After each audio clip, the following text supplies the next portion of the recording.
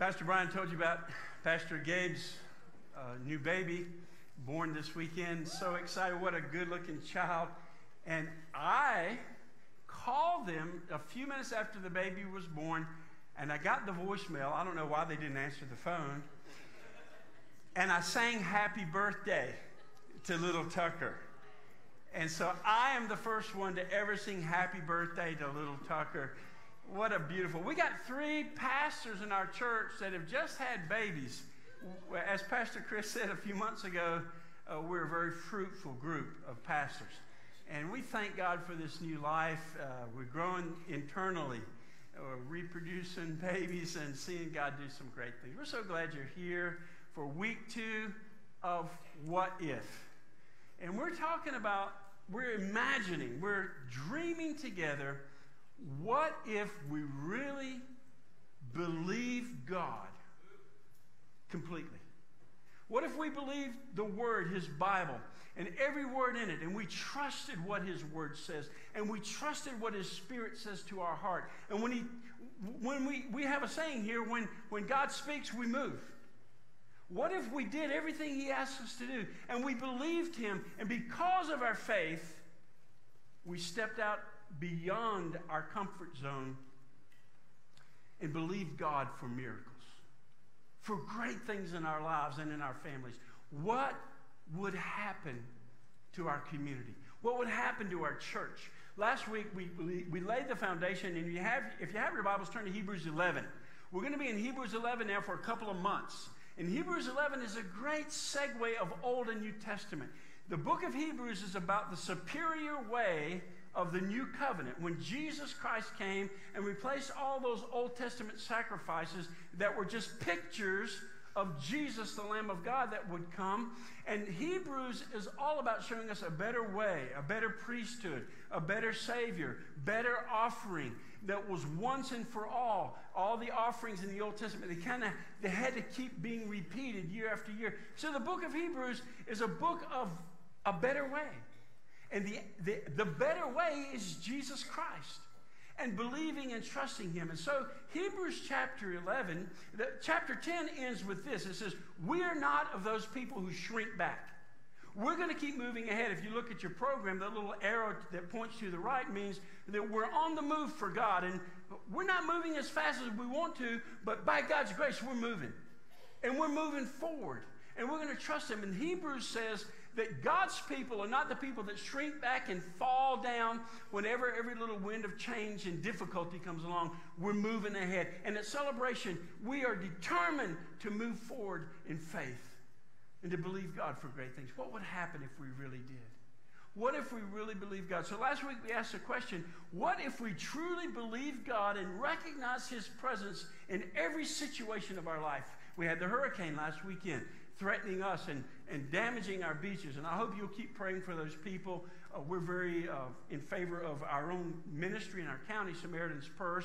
So this week I gave you a link to them and told you how to connect with them, and there's ways to give. We want to minister to those people. But what if in every situation of our life we learn to trust God and experience His presence? So this whole series is about faith. What if we believe God instead of those little voices in our head? You got those voices? Do any of you have the same voices that I do that tell you that you can't, and that tell you that you're no good, and that put fear in your heart and make you feel insecure, question your very identity? Do you have those little voices that speak to you like I have that speak to me? What if instead of believing those voices and the voices of all those around us, if we believed the very Word of God and we trusted Him? So last week we laid the foundation of this whole series, which is about a better way, and the better way is faith. What if my entire life became a life of worship? Think about that for a minute. What if my entire life became a way of worship? That's what we're about today. In Hebrews chapter 11, verse 4, we're going to read in a minute about a man named Abel, the first one who's recorded worshiping God in faith, and what happened to him and why God was pleased with him. So if you have your Bibles, we're going to be there in just a minute, Hebrews 11:4. Well, what if my entire life became about worship? And I want to tell you this, You might be surprised to hear this. Your entire life right now is about worship. The question is, what are you worshiping? Are you worshiping yourself? Are you worshiping your body? Are you worshiping your job or money or things? Are you worshiping your mate or a person in your life? Are you worshiping an identity that somebody has given to you? What are you worshiping? Because we're all worshipers. And it's all about what we value. Worship is about what we value. Worship is this. It's adoring reverence and honor. Adoring reverence and honor. What do you adore? What do you reverence? It's this. Worship is this. Declaring with lips and lives that God is more important than anything else.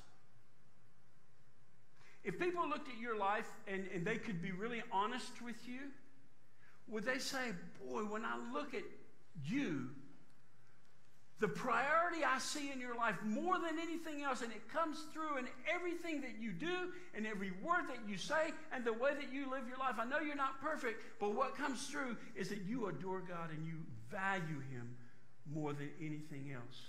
Worship is our response to what we value. Louis Giglio said that. He's a preacher and he does the Passion conferences. Thousands of people come. He says, worship is our response to what we value. You can track it by looking at your checkbook, what you spend your money on. You can check it by looking at your schedule and your planner. How do you spend your time? You can check it by looking at how you spend your free time. You can check what you value by the time and the money and the energy that you invest in the things in your life. What if my life became a life of true worship, the Bible says in spirit and in truth, of the God of creation more than anything else? We valued Him more than pleasure, more than success, more than money, more than anything. Well, the only way we can do that, and we're learning in Hebrews chapter 11, that it's all by faith. All the people that we're going to study over the next couple of months are people that were ordinary people just like you and me. They put their pants on the same way you do. They eat just like you do. They were human beings just like you do, with weaknesses just like you have and I have. And yet they believe God, the God of miracles, for extraordinary things. So we have to operate in the realm of faith if we're going to really be a true worshiper. And faith is this. Faith is focused confidence in God, in the God who wants a relationship with us. Faith is focused. Focus is important. Faith is focused confidence in the God who wants a relationship with us. And you might not even believe the last part of that statement. God wants a relationship with me? Hey man, I want you to know this. I don't care what your background is. I don't care what you've done in life. Doesn't matter where you come from. Doesn't matter your family background. Doesn't matter what kind of record you have or how much time you've done or what you've drank or feasted on or taken into your body. God wants a relationship with you. And He makes it possible. We can come to Him and we can be believing in Him and we can trust Him even the things that we don't understand. What if we truly believe God for even the things we didn't understand? Even the things we didn't agree with. And when He says it in His Word and He writes it there, we say, God, I don't even like that. But God, because you said it and you're God, I believe it. And I will trust you no matter what. So we're going to go to Hebrews 11 this morning and ask the question, would you like to be accepted by God in your worship? And here's something you may not know. There's a lot of people mentioned in the Bible who came to meetings just like this, and the Bible says they went away worse than when they came. We find that in 1 Corinthians chapter 11. Next week we're going to have the Lord's table. Can't wait to have communion together. Don't miss next week. God invites us into a perfect relationship with Him, and He invites us to celebrate that in communion, remembering His death, burial, and resurrection. We can trust Him no matter what.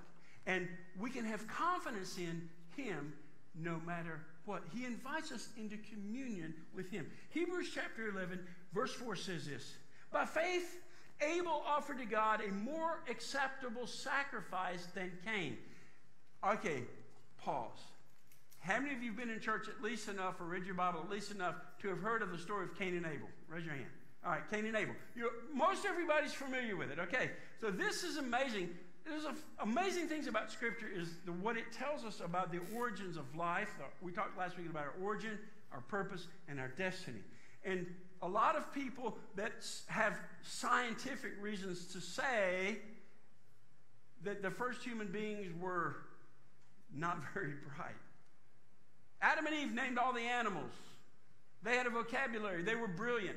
In the first generation of people, Adam and Eve came up with, Cain and Abel. They were real people who had real conversations, who had the ability to walk with God and the possibility of believing in God for great things and for miracles. So this is the first people that we find in the Bible. So in Hebrews chapter 11, verse 4, by faith, Abel offered to God a more acceptable sacrifice than Cain, through which he was commended as righteous. That means right with God. God commending him by accepting his gifts, and through his faith, though he died, he still speaks. Though he died, he still speaks. Let me ask you a question. After you pass from this earth, spent the weekend with my folks, and they're not in great shape. Some of you have been there. Many of you have lost your folks. They will step into eternity, and they know Jesus, and I'm excited about knowing where they're going to go. But when you leave this earth, when your heart stops beating and your brain stops functioning, maybe one of those has happened already.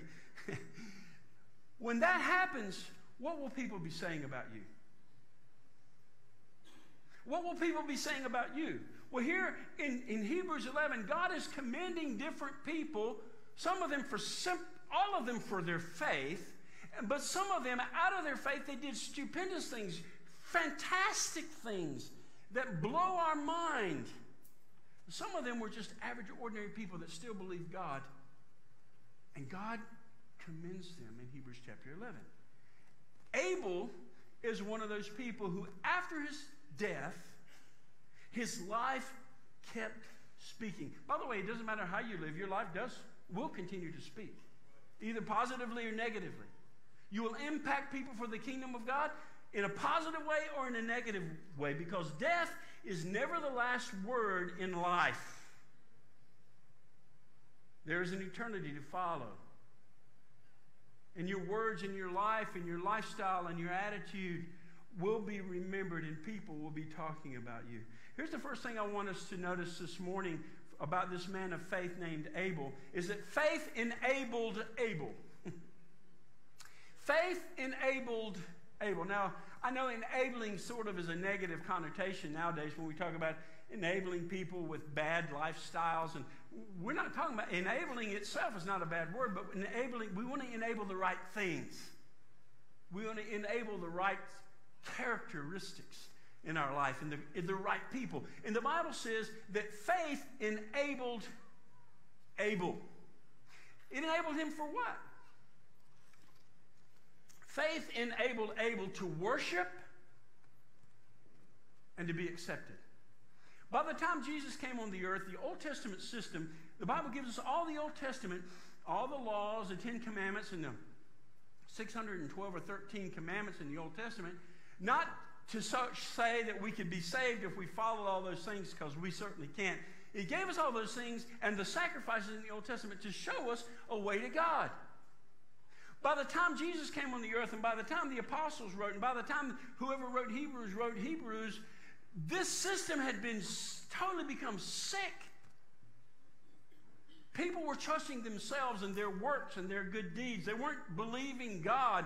And here's what God said in a paraphrase, my paraphrase, to some people that worship just like you and I are trying to do this morning. He said about some people that came, he says, I'm sick of your feast. I'm sick of your celebrations. When you sing the songs and not think about them, when you sing the songs, it turns my stomach. Because there's a right way to worship God, and there's a wrong way to worship God, and God is the one that prescribes the right way. Amen? We have to come to God God's way. Because lots of people come and they say, well, it doesn't really matter how you worship. Doesn't even matter whom you worship. Just as long as you worship, just as long as you believe something like faith in faith. Faith in the concept of faith rather than faith in the God of the Bible and obedience and faith in what he says. So faith enabled Abel to be a true worshiper. And listen, this is important. And to be accepted. I don't know about you, but when I meet God in eternity, I want to be accepted. I don't want to be turned away. When I have my day with God, and you will, you say, well, I don't believe in God. It's okay. You'll have your day with him. You will meet God. You will have your death date. Your date with destiny will come. And you will meet God. And I want to be accepted by God. Abel was accepted by God. Why? Why was he accepted? Well, I think one thing that's critically important is that he had the right attitude. He had an attitude of humility.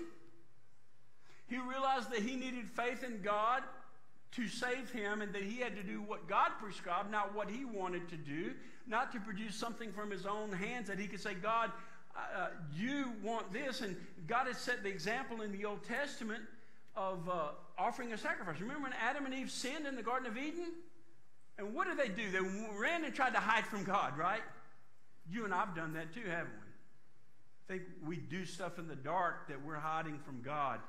Or if we go away, far away, and nobody else knows that we've concealed our activity. Adam and Eve ran away from God instead of ran to God. We always need to be running towards God, not away from God. Some of you are running from God right now. Some area of your life, you know you're running from God. Adam and Eve ran from God, and they had been enjoying a relationship as husband and wife of complete openness and honesty. They were naked, not ashamed. They enjoyed God, and they enjoyed each other in the way that God made them, and sin ruined it all. They ran away. And what did they make for themselves? Somebody say it out loud. They try to make clothes, right? Leaves. What happens to leaves after a while? Whoop.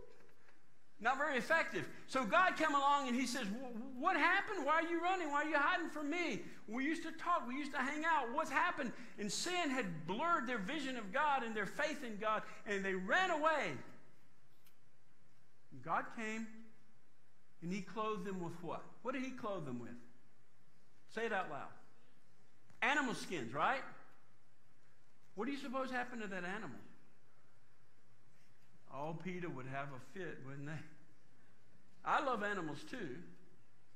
But God was showing us that the seriousness of sin is so serious that blood had to be shed. And God had given them that example, and although we're not privy to the conversation that Adam and Eve and Cain and Abel had with God about what worship should look like, God had shown them the blood sacrifice. And God had said in Genesis 3:15 that the seed of the woman is going to be stepped on, going to be bruised, heel's going to be bruised, but in doing so it would crush the head of the serpent. A picture of Jesus' blood sacrifice that would come. So the sacrifice had been laid out. It had been exemplified. God had given an example, and they knew, Cain and Abel knew what God required. God apparently had a place and a time for worship, an altar probably for worship. God had laid it out, and Abel came with a right attitude. I heard a long time ago, and I've got written in an old briefcase that I have. It's got the little 3 digits on each side. You had to put the combination in because, after all, as a Bible college student, I had top secret papers in my briefcase.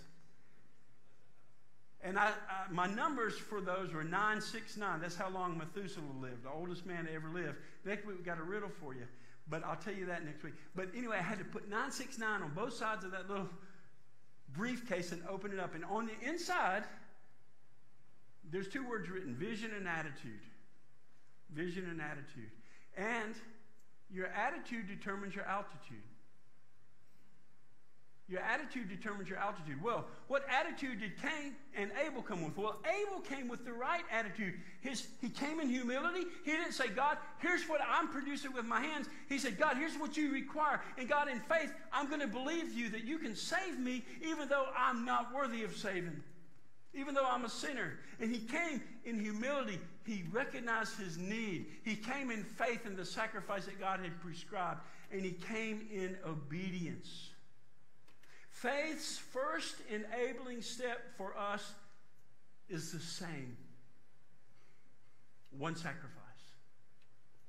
The Lamb program or whatever in Hebrews chapter 11. But go to Genesis chapter 4 with me.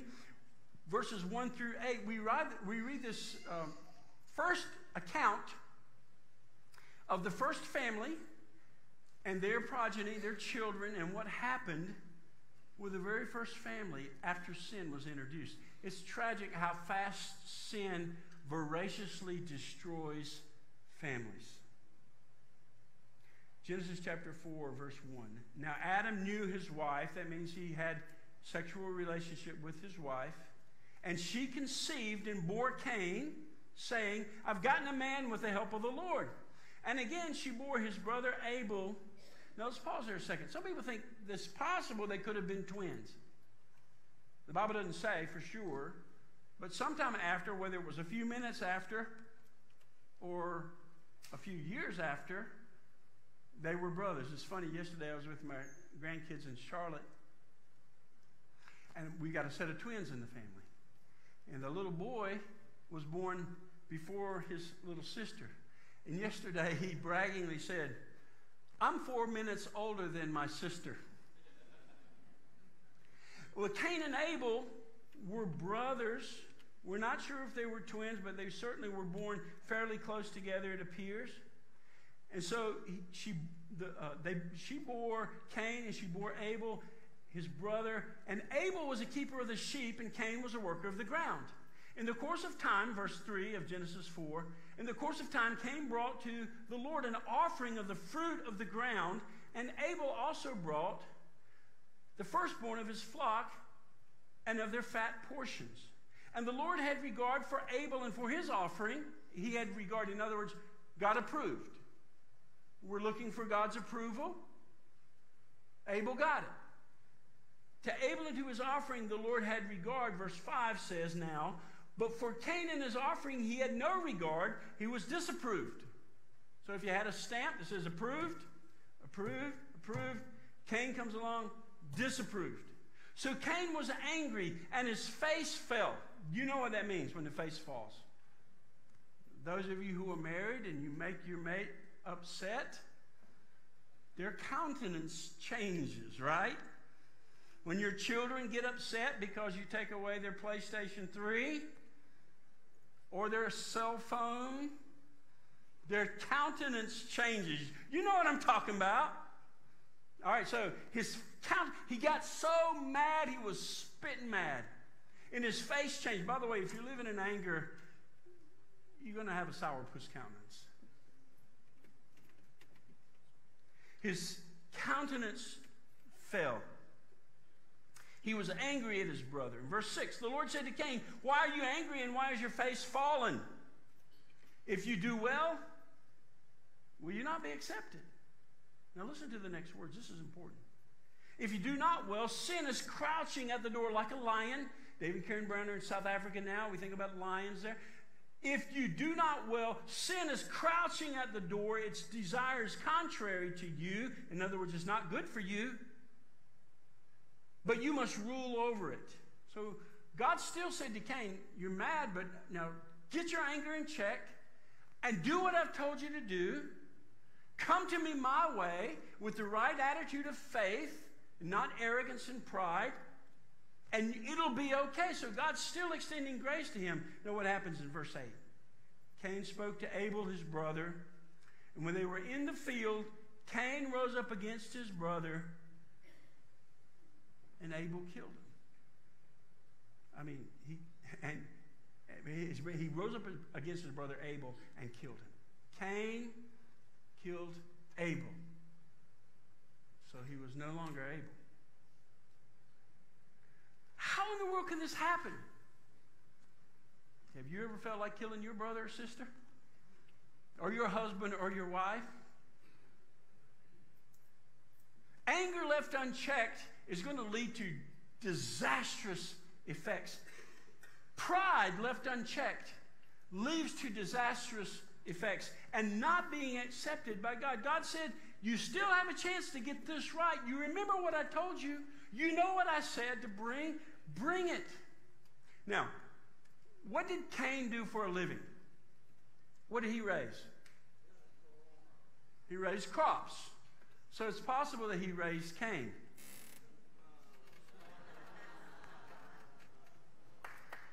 Thank you very much. He raised crops. Nothing wrong with offering a crop to God. Some places in the Old Testament, they offered crops to God, but that's not what God required here. The very first way to come to God is through the sacrifice of blood to take care of your own sin. And God had told him, clearly laid out exactly what was required, but he chose to come to God, or to try to come to God his own way. What did Abel raise? Flocks. Sheep, maybe some goats, maybe some alpaca. I don't know what all he raised. But some of what he raised was a lamb. Now, what's not significant is what their vocation was, but their attitude towards God had to be, God says to come this way, and no matter what you do, or no matter what part of the world you live in, or no matter what other people say, no matter what other options you think might be good, God says there's only one way to get to me and to please me. So what was Cain's problem? Cain disabled faith and Abel. Cain disabled Abel. He disabled faith. Faith did not work for Cain because he chose to come in pride. What does God resist more than anything? God resists the proud. And God resisted Cain because he didn't come his way, and he rejected him from worship and from being acceptance. He had a wrong attitude. Now, I have a theory as well. Because he raised crops, he wanted to bring his own thing. So he came with a bad attitude, with the wrong sacrifice, to offer what he had rather than what God required. So the first problem for Cain was that he had a bad attitude. The second problem for Cain was this. He could have been vegan. He was vegetarian. I had a good steak for supper last night. And, I've talked to vegans, and sometimes they seem to be more healthy than other people. But they create all these items to make them look like meat that are not really meat. And he could have just been really irritated because he didn't have a good steak for dinner. The real point is, aside from my poor attempt at humor, is that he attempted to come to God his own way with his own provision. He was rejected. Faith enabled Abel, but Cain disabled faith and disabled Abel. In Hebrews chapter 9, verse 22, we read these words. In Hebrews 9:22, indeed, under the law, almost everything is purified with what? Blood. God had given the example. A tragic thing to take a little innocent lamb from a flock, maybe a pet. We're horrified. And God has given to us a picture of the depravity of sin and the effects of sin being so serious that a little animal would be offered. And even more tragically, later on, the Son of God himself, the creator of the little lamb, would suffer. Indeed, under the law, almost everything is purified with blood, and without the shedding of blood, there's no what?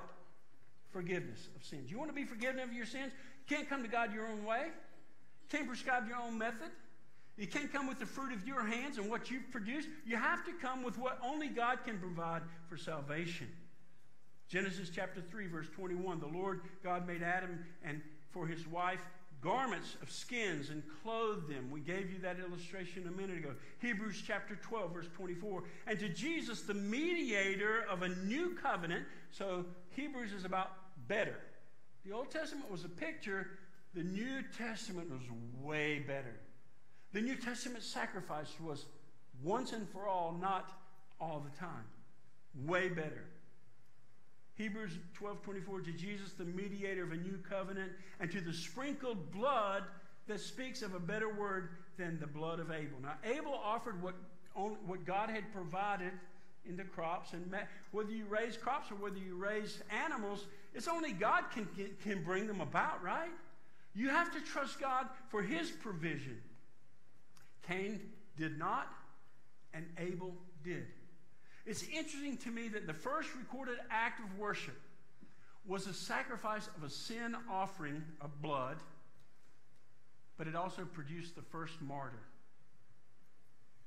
Ever since this time, false religions, we talk about fake news today, fake religions, alternative religions of offering to God something else or believing in a different God never work. And the very first person that truly came with the right attitude and with the right offering because they came in faith and he was committed for his faith and he believed God for the offering. The very first recorded act of worship was sacrifice of a sin offering, but it produced the first martyr. And there's been wars and rumors of wars in our world of warring factions that compete against what the Bible says about the only way to God. In Acts chapter 4, verse 12, we read these words. There is salvation in, read me the next two words, no one else.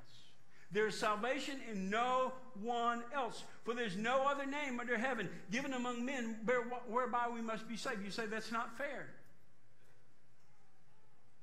God says there's only one way, and God is God. It's not up for us to say what's fair. God made it available to everybody.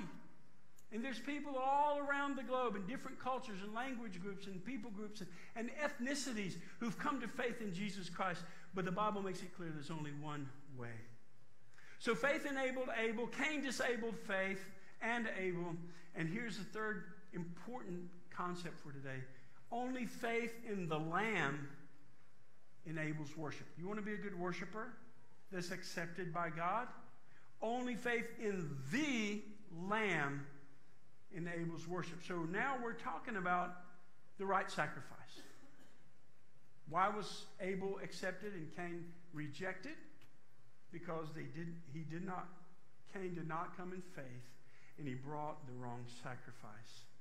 The idea that one way is just as good as another does not seem to be accepted in any area of life except religion and morality. Think about that. In medicine, the doctor comes and says, hey, you've got this cancer, it needs to come out.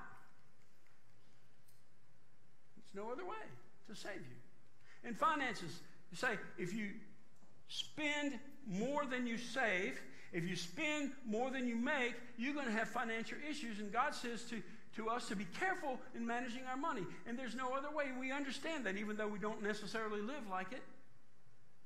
But in religion and in morality, we tend to say, well, to say there's only one way is ridiculous.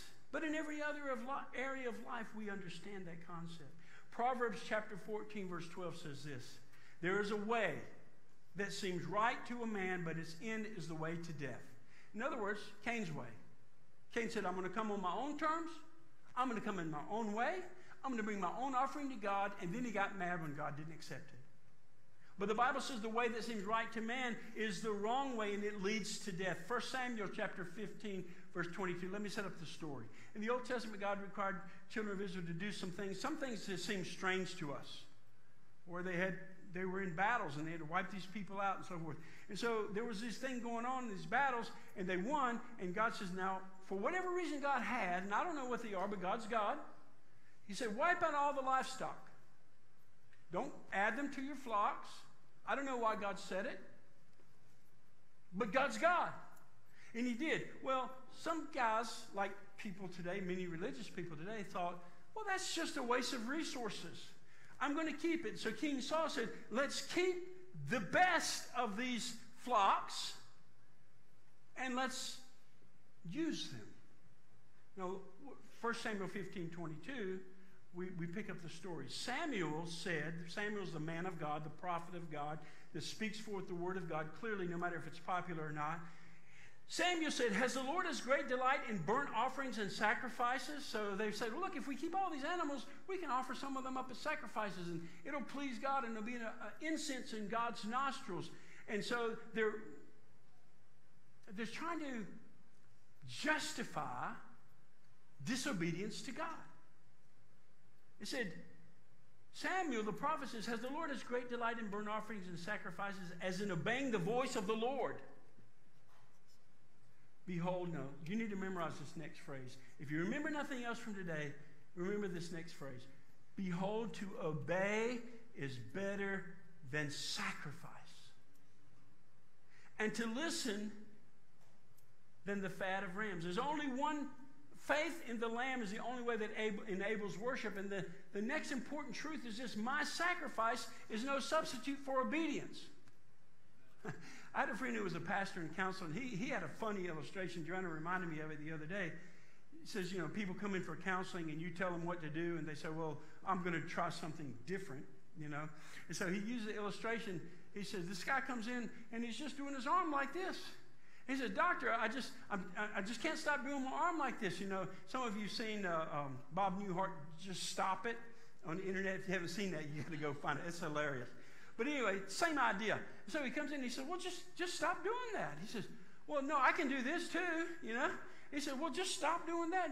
Your arm's getting sore and tired. Well, I can also spin around, and he never stops it. And so the Bible says that my sacrifice is no substitute for doing what God says. God says, stop it. God says, bring the blood sacrifice. Trust the only way, regardless of what everybody else says. Come to me by faith. And you got to get this order right. We talked about that last week. You don't obey so that you can get favor with God. You believe in God. And all these people in Hebrews are being commended because they believed what God said. And out of that belief, God produced obedience. Then they obeyed. They believed what God said. They believed who God was. And regardless of the circumstances, they did what he said. But we say, well, Lord, I'm going to keep doing this. But look, I can also do this. And I can do this. And we look crazy. And we're saying, God says, stop it. This is not right. And we say, well, but God, I gave you money last month. I told somebody about Jesus. I came to church. And God says, well, you see this thing in your life that I've been speaking to you about a long time? You've got to get rid of that by my power. And we refuse. The scripture says to obey is better than sacrifice. My sacrifice is no substitute for obedience. So there's only one way, the lamb, that's the right sacrifice. And my sacrifice is no substitute for my obedience. Not only do we have to bring the right sacrifice, we have to come the right way. Abel brought the right sacrifice in faith, and he came in the way that God said to come. Proverbs chapter, the illustration is this. So I got to stop doing what God says stop doing. And in order to come to him, I believe what he says. And because I believe, I'm going to do what he says. Faith in God and in his word, not faith in faith. And so for Abel, this faith led to three progressive things for him. When we believe God, it leads to three things. Number one, worship, true worship. We can't come to God our own terms in our own way, any way we want. We come in true worship when we believe God. It leads also to true righteousness. Cain's sacrifice was rejected. God disapproved. God didn't say, oh, you brought the wrong thing, but it's okay. Come on in. True faith leads to true worship. True faith leads to true righteousness. And then true faith leads to true witness. Back in Hebrews chapter 11, verse 4, it said that he was commended as righteous. Was Abel righteous? No. He was commended as righteous because he trusts God to put righteousness on him. He trusted God for what he could not provide himself. And God took that faith, and the Bible says he accounted it to him like he did for Abraham and for others who lived by faith. He put it to his account for righteousness, so it led to true witness, which God said, come on in. I accept you. Cain, on the other hand, is the father of all fake religions. He's the father of all fake religions that says it doesn't really matter if you stop doing this. It doesn't really matter if you believe in a different God. It doesn't really matter what sacrifice you bring. Cain is the father of all fake religions. And false religion, fake religion, is trying to come to God any other way than the way that God has prescribed. And God lays it out clearly in this book, the Bible. And the only way to be pleasing to God is by faith in him and what he says. False religion is trying to come to God any other way than the way that God has prescribed. Abel offered a better sacrifice because it represented, listen, this is important, it represented obedient faith. Faith came first, and God commended him for faith, but then when God said, okay, now you've come to me by faith, but you're still doing this. And God says, in order for you to walk with me and be in relationship with me, you got to get that out of your life. That looks silly. You got to do what I say because you believe what I said. Abel offered a better sacrifice because it represented obedient faith. So Abel came with the right attitude, faith. He came with the right sacrifice, blood. And he came the right way in obedience. Now, this is beautiful. I love the way the Bible fits together. If you're not excited about the Bible, listen, some days, I've got to be honest with you. Occasionally, I'll miss it. Now, you can fire me as your pastor if you want to. Occasionally, I'll miss reading the Bible. But it kills me. It destroys my day. I don't read my Bible because somebody said a long time ago, you need to read your Bible every day. I need my Bible because I need to hear from God. I need him in my life. I need to refocus and get my perspective right. And I get that from the Word of God. And Abel's sacrifice in the Old Testament that pointed to the sacrifice in the New Testament, the way of the cross was prefigured. The way of the cross of Jesus Christ was given in that picture of the Old Testament sacrifices. Let me tell you what I mean. Abel's sacrifice was one lamb for one person. God said to Abel, you got to bring a lamb. I don't care what everybody else was bringing. The only way to come to me is a blood sacrifice. And so he said, bring a lamb. Abel's lamb was one lamb for one person. Remember later when God brought the plagues upon the Egyptians? They were trying to get Pharaoh to let God's people go. The Israelis were captives. God kept bringing all these plagues upon them. And the last one was the angel of death. And God said, you gotta offer a lamb again. Tragic.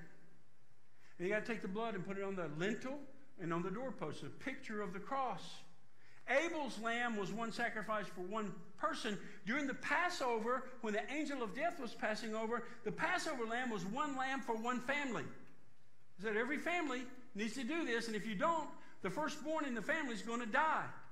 God again showing the severity of the consequences of sin.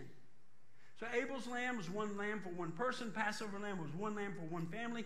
The Day of Atonement.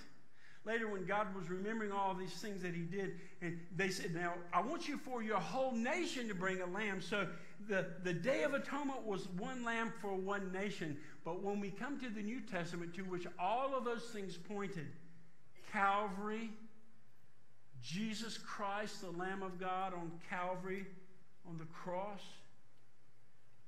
was one lamb for one world. Aren't you glad? Aren't you glad you don't have to offer lambs and sacrifices on the altar anymore? Jesus has paid it all.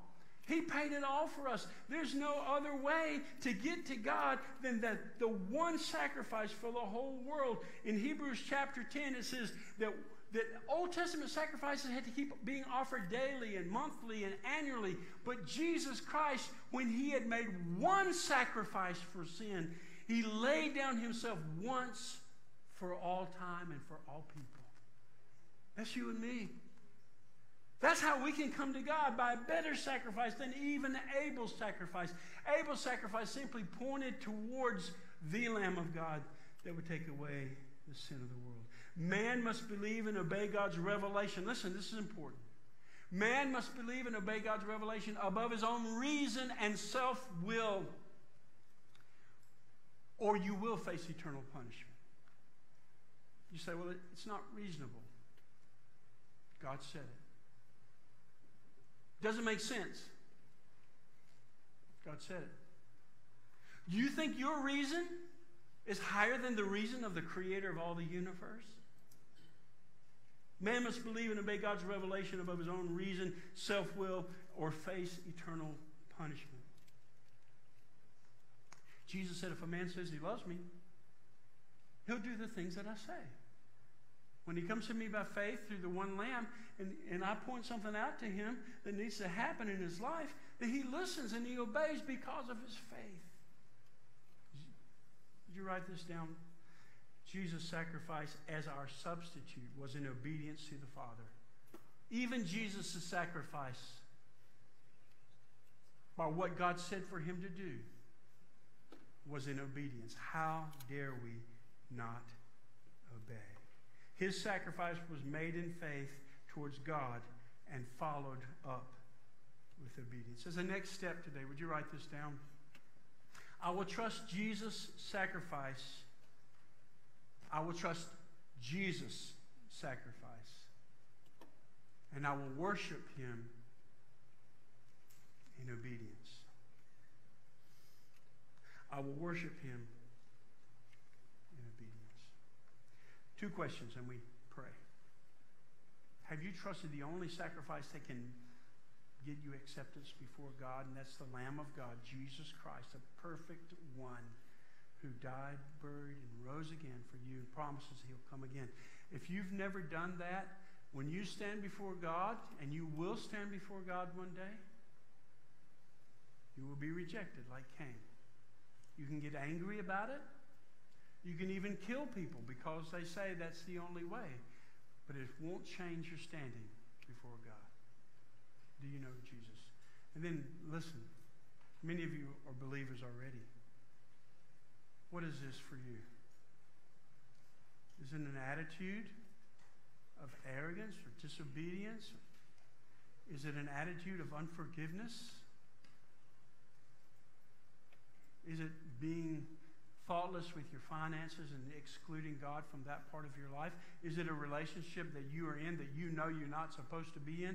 What is this for you? If you come to God by faith, then in obedience, when he speaks, you step. Would you confess to him this morning and say, God, your word says that if you love me, you'll obey me. What is it that he's doing in your life right now? Would you pray with me? God, I pray for that man or woman or young person who's watching this video or listening to the podcast, or the person sitting right here in our building who's never trusted the only sacrifice that can take away sin. We pray for their salvation right now. And wherever you sit, if you've never trusted Jesus, would you cry to him right now in your heart? You don't have to say these words out loud. It's not even the words that save you, but the attitude of your heart. Dear God, I'm a sinner. And you sent your son Jesus to die, and I don't understand all about that. But I heard he rose again, and he was witnessed by over 500 eyewitnesses that saw him arise from the grave and saw him and talked to him. So God, right now I cry out to you in faith to come to you your way, and I ask you to forgive me of my sin and come into my life. Take over to be my Savior. Anybody pray that prayer this morning for the first time? This morning you came to the Lamb of God. Would you raise your hand? I'd like to know that. Anybody at all in our building that prayed to receive Jesus Christ? Okay, yes. Thank you. I see that hand. Anybody else? That decision just changed your eternal destiny. Thank God for that. Now, Christians, what is it that God's been speaking to you about that you haven't listened to? And you say, well, God, I can do all these other things. But God says, well, there's something that I'm speaking to you about and you won't listen. Would you say to him right now, dear God, you know what that is for me. And name it. A relationship, an attitude, a sin, a lack of faith, bitterness, unforgiveness. God, in faith, I give it to you. And I repent. I turn away from it. And God, I ask you for deliverance. In Jesus' name we pray. Amen. Would you stand with us as we sing about Jesus is the only way. He's the only one that paid it all for us. Let's sing as we worship.